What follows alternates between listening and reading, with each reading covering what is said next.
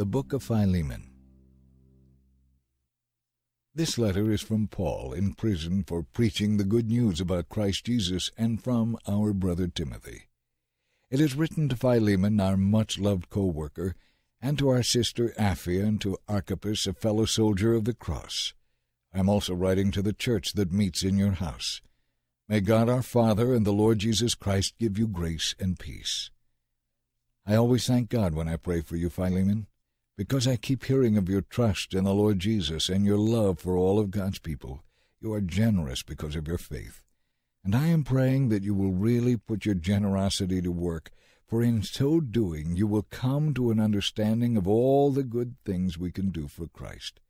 I myself have gained much joy and comfort from your love, my brother, because your kindness has so often refreshed the hearts of God's people. That is why I am boldly asking a favor of you. I could demand it in the name of Christ because it is the right thing for you to do, but because of our love, I prefer just to ask you. So take this as a request from your friend Paul, an old man now in prison for the sake of Christ Jesus. My plea is that you show kindness to Onesimus. I think of him as my own son because he became a believer as a result of my ministry here in prison. Onesimus hasn't been of much use to you in the past, but now he is very useful to both of us. I am sending him back to you, and with him comes my own heart. I really wanted to keep him here with me while I am in these chains for preaching the good news, and he would have helped me on your behalf. But I didn't want to do anything without your consent, and I didn't want you to help because you were forced to do it, but because you wanted to. Perhaps you could think of it this way. Onesimus ran away for a little while so you could have him back forever. He is no longer just a slave. He is a beloved brother, especially to me. Now he will mean much more to you both as a slave and as a brother in the Lord. So if you consider me your partner, give him the same welcome you would give me if I were coming. If he has harmed you in any way or stolen anything from you, charge me for it. I, Paul, write this in my own handwriting. I will repay it. And I won't mention that you owe me your very soul. Yes, dear brother, please do me this favor for the Lord's sake. Give me this encouragement in Christ. I am confident as I write this letter that you will do what I ask, and even more.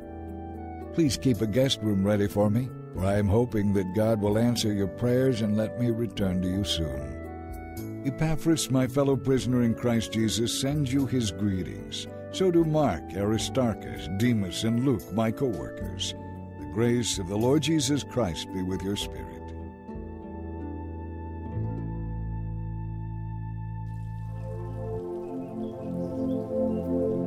This week's Bible meditation, 1 Timothy 2:7. And for this purpose I was appointed a herald and an apostle. I am telling the truth, I am not lying, and a true and faithful teacher of the Gentiles.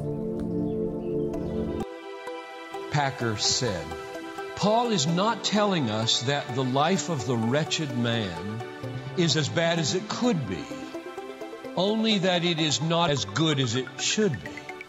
That's good.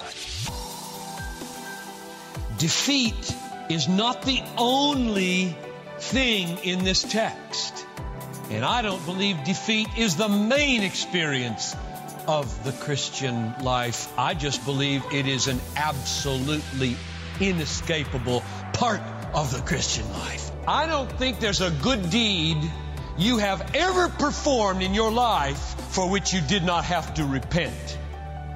I said good deed. In other words, I don't think there is perfect motivation in this world.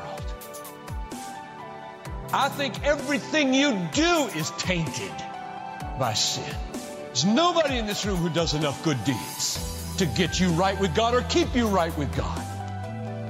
Or does good deeds that are pure enough in the way they come from your heart and what they're aiming toward that they could ever qualify as holy enough not to be burned up if God were not a God of mercy. Please, please, please don't misunderstand me as saying this text teaches make peace with sin. Pastor John said everybody's going to sin, and so relax, make peace with sin, it's no big deal. That's not what I'm saying. I do not mean that we should settle in or coast with worldly living and a defeatist mentality about sin. I don't mean that. I don't mean that you should make peace with sin. In fact, I would say exactly the opposite. I think the text teaches you to make war with sin. You get up when you get knocked down. And therefore the life you live should be a life of continual repentance. The evidence of being a Christian is not that there are no tactical defeats in the war, but that you keep fighting till the promised victory is given. That's the evidence of being a Christian. Don't get tired. It's your badge. It's your badge. I'm a Christian. I fight. I get up. I get up when I get knocked down. Remember this. There is a world of difference, a heaven and hell kind of difference, between a soldier who experiences tactical defeats but keeps on fighting on his way to victory and a sellout. Hear me? There is a world of difference between a soldier who experiences tactical defeats in his warfare with sin but keeps on fighting to the promised victory, and a traitor who sells out because the war is just too hard and the enemy territory is just too attractive. Will you not make peace with the law of sin and find yourself at home in the body of death, but rather make war all your life until your body is finally redeemed at the resurrection?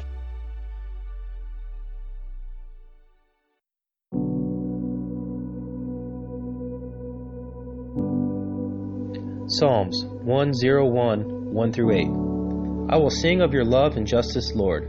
I will praise you with songs. I will be careful to live a blameless life. When will you come to help me? I will lead a life of integrity in my own home. I will refuse to look at anything vile and vulgar. I hate all who deal crookedly. I have nothing to do with them. I will reject perverse ideas and stay away from every evil. I will not tolerate people who slander their neighbors. I will not endure conceit and pride. I will search for faithful people to be my companions. Only those who are above reproach will be allowed to serve me. I will not allow deceivers to serve my house, and liars will not stay in my presence. My daily task will be to ferret out the wicked and free the city of the Lord from their grip. Proverbs 26:20. Fire goes out without wood, and quarrels disappear when gossip stops.